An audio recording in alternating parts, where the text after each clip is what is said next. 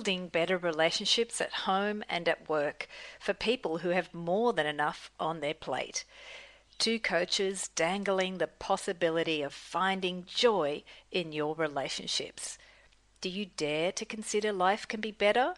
Have a listen and tell us why. Today we explore inner thoughts that affect work performance and relationships. Patty sure has a lot to share on this. Patty, you've worked in management and leadership for over 30 years. And you've had your fair share of tricky experiences dealing with different personalities, different leaders, and even leaders who are not aware of how they impact their people. In one of our previous episodes, episode 11, we shared tips and tricks working with someone you don't like. And in that podcast, we looked at communication tips on how to stay in a job and manage those relationships, and also how to ask yourself the questions you need to determine how to manage your emotions.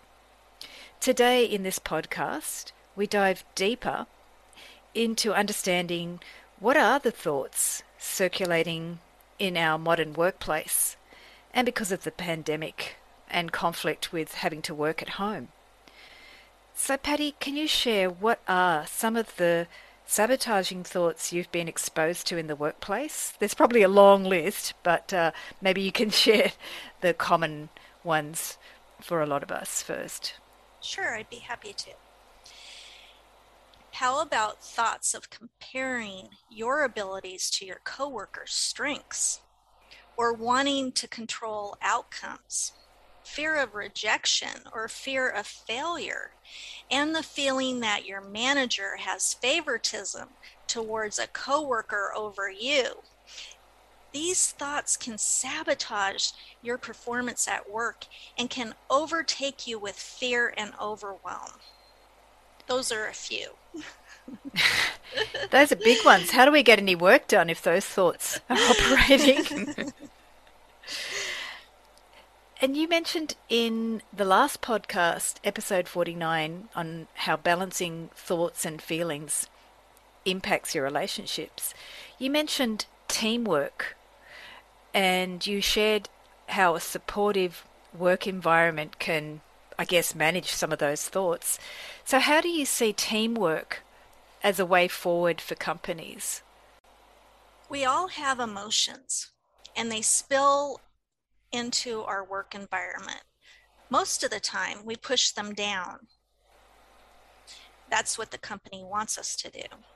However, they do come out at times, and most of the time at the wrong times or the wrong moments when they do come out. So much shoving down the emotions will eventually cause an eruption. Dealing with your feelings and talking about work situations eases those outbursts. However, it can also cause anger and hurt as well if it's not handled correctly. Also, listening to others gives it relatability and sometimes a different way to resolve it or even look at the situation. That is how the best solutions come out, through brainstorming or discussing solutions. So if companies were more apt to let people deal with their emotions instead of shoving them down, I think it would be a more supportive environment. It's really interesting because when you talk about dealing with the emotions at work, it just seems an oxymoron, like they can't really coexist, but it Right. sounds But we're vital. people. We're people. Yeah. We're going to have emotions. And when things aren't resolved or talked about, the big things escalate into bigger. And then that's when things happen that should have never happened in the first place because they weren't talked about. People weren't given the correct information. Trust levels are broken. People are in fear. Sabotaging's going on. backstabbing's going on. Things are going on because people are in fear because nobody trusts each other and nobody talks about it. Right. So even communication arenas or communication avenues are never really established for safe Yeah, communication. because people think they're being lied to or there's secrets, and gossip really goes wild, like wildfire through the place. And it's all speculation, but people are believing that it's true and it's causing a fear based environment. Wow. So I was also contemplating teamwork in the recent pandemic situation. So how could that be different these days, teamwork in our modern situation with the pandemic? Working from home can change the dynamics of teamwork. Not being in the office can give you a new perspective and break from your coworkers and your boss. There is limited drama or gossip or engagement unless you are IMing and working and emailing each other all day. Group meetings on Zoom or other platforms may occur more often for updates and changes. Working alone can be more productive for some and not for others, depending on personality types and wanting accountability. Yeah, I didn't think about that, the accountability and how you manage people. As a leader, you have worked to inspire collective positive thoughts or productive thoughts in the work environment for a better and inspired work environment. Can you share how that went? Sometimes it went well and sometimes not. That's how we grow as leaders, from the things that worked well and those things that didn't work well. Building a trusting and respectful relationship with your team, talking about the hard stuff, and not getting offended by others' perspectives or viewpoints. It is being open to other solutions and views and talking it out when there's disagreements, apologizing when needed, being honest about what is truly going on and not burying your head, avoiding or ghosting one another, realizing that not everyone is like you. And that's a good thing, not a bad thing. That everyone brings strengths to the team and works together with those strengths. How did you read the team members' thoughts and work with them to impact their performance? Once you get to know or work with someone for a long time, you can read their body language and facial expression. And you notice changes on how they interact with you or others. Work performance can change when they are bored with their job or going through the motions or having personal problems at home or with the team or with you. Yeah, that could be you. That's the point of friction. Yeah. With the changing economy and job market, some companies are also struggling and going under. So jobs are disappearing or changing quickly. How do you see job security impacting the way people feel about their job and their career? Fear can really affect employees and impact job performance. Imagine going into work every day and wondering if you are the next person to be let go. Each week on Friday, someone is walked out and told this is their last day. How paralyzing and scary that would be. Yeah, I think that's the biggest difference I see in this generation. Work gives us a sense of belonging and contributing to society and being of value, of meaning. Are people moving away from work as giving them meaning? What meaning does work give people? For some, work is everything to them. They work so hard and put work before their personal lives. A career gives them a sense of purpose, And for some, pride of accomplishment. It makes them feel worthy as a person and someone important. Yeah. Currently, there's a move to having people work from home. So, how do you see this changing the way some are performing at work? What makes some people love it while others hate it? Since working at home, some have realized how much the work environment has caused havoc to their physical and mental state. Working from home has given them space to reflect on what they really want in life, and it may not be this workplace or career. For some, they like working alone. It is non-stressful dealing with other personalities and communication styles. I asked that question earlier about what meaning does work give for people, and you've shared some of the inner thoughts that people are having that they've discovered from working at home with that big change after the pandemic. So, when people are discovering things in their inner thoughts about work that are not working well, what are some things you can suggest to help us and people get clear on our thoughts so we can make things better? Well, I know I've said this before many times in past podcasts. Recite positive affirmations to eliminate any negative thoughts about work. I'm sure you have seen those funny work memes. There is one where someone is sitting at their desk repeating this affirmation: I love my job, I love my job, I love my job, over and over again. That's just an example, but affirmations can change your thought patterns when you are in a negative to a positive. Reciting a prayer, something like this: Dear God, please help me and encourage me today to have a positive attitude towards my job, my work performance, and the people I work with, and to have a good day at work. Thank you. Amen. Just a simple prayer sometimes also changes your thought patterns. Listening to uplifting music. Some people like to listen to spiritual music that seems to uplift them. Some people like to listen to just happy dance music. Just Yeah. whatever lights you up and fills up your soul to make you happy. Journal how you are feeling. Sometimes just doing that brain dump and releasing that toxic negative thinking helps.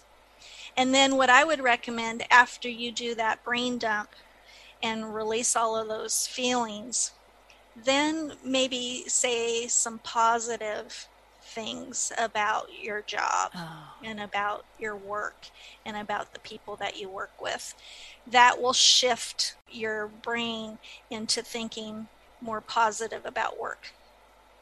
Sometimes just going for a quick walk around the building, or just getting outside and just getting some sun or fresh air helps as well. Focus on your work task. Don't get involved with everything that's going around you, and just focus on that task. That will also help release that negativity because you're focused on something that you need to get done. And remember what you want in life, and remove the thoughts of what you don't want in life, because you don't want to attract what you don't want. You want to attract what you do want.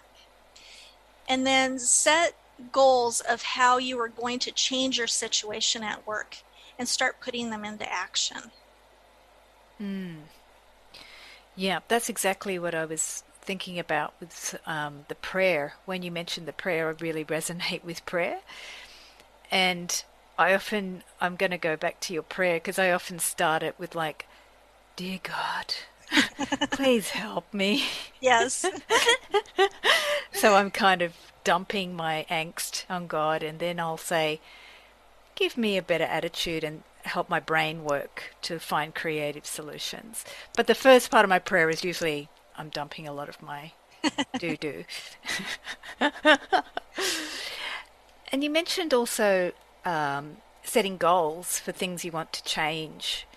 Because I find people often, when they're in a negative cycle, they'll just keep on repeating that negative cycle, and you can't really change it unless you've actually got something else to work towards. And this is something I discovered in your work-life balance program about setting goals or even understanding what goals you might want, because it's hard to know what you want if you don't think about it.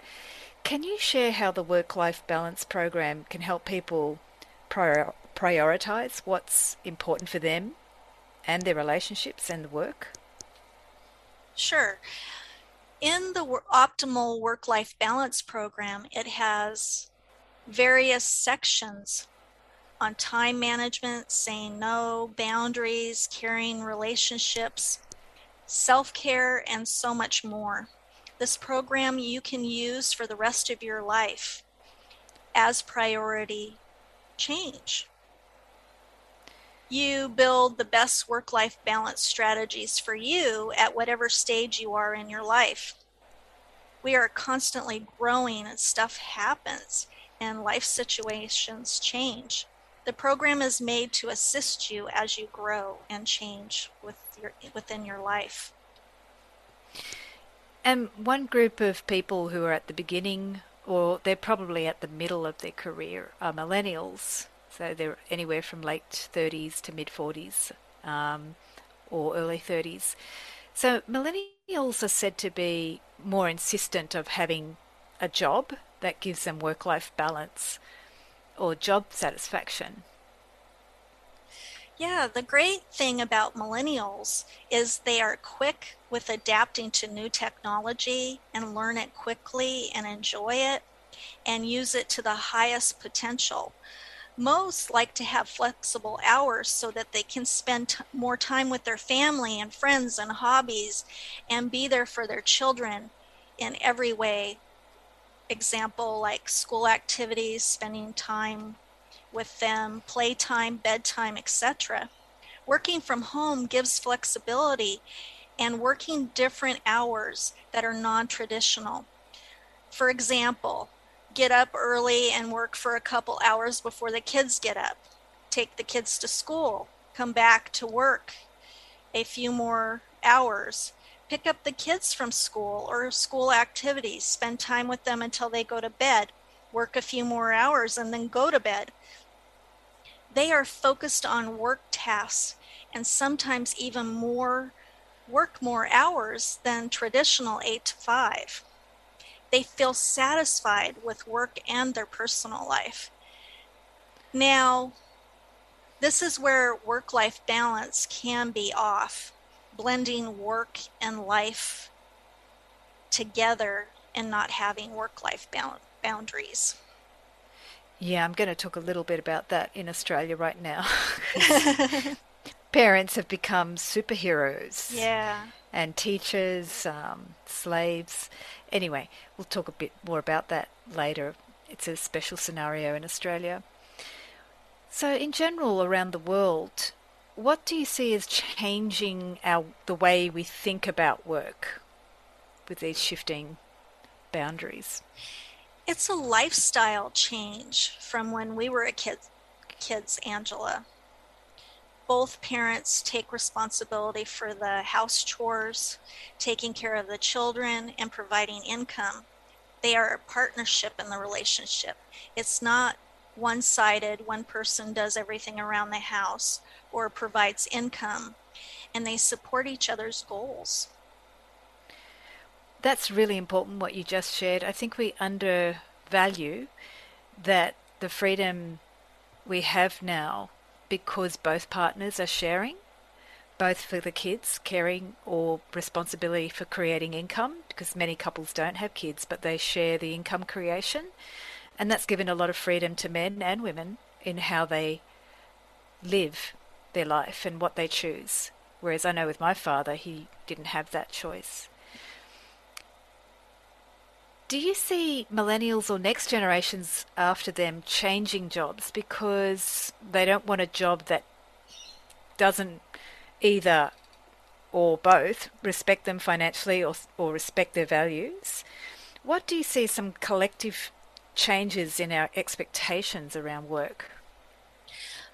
I'll give you an example. I know a millennial who is dissatisfied with their job and work environment because they get their work done for the day quickly, and their boss doesn't want them to leave when the job is finished, but to work the set hours of 8 to 5. So what happens? They are sitting at their desk doing nothing because they have finished all the work for the day and there's nothing else to do. And this person would be satisfied if there were more flexibility with the work schedule and more challenging assignments and more work to do. This person doesn't feel comfortable speaking to the boss about it. So that's interesting. What do you see as the expectation of this person that they're not allowed to tell their boss it's not good enough, or they have to Yes. sit in the rules and just accept it? Yes, because the boss has made it clear you work 8 to 5.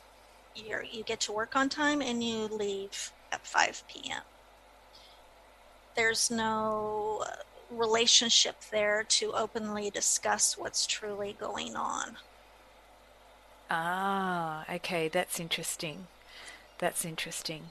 So you're going to lose that employee that can bring a Eventually. lot to the work environment because they're a quick learner, they're good with technology, all Hmm. of those things.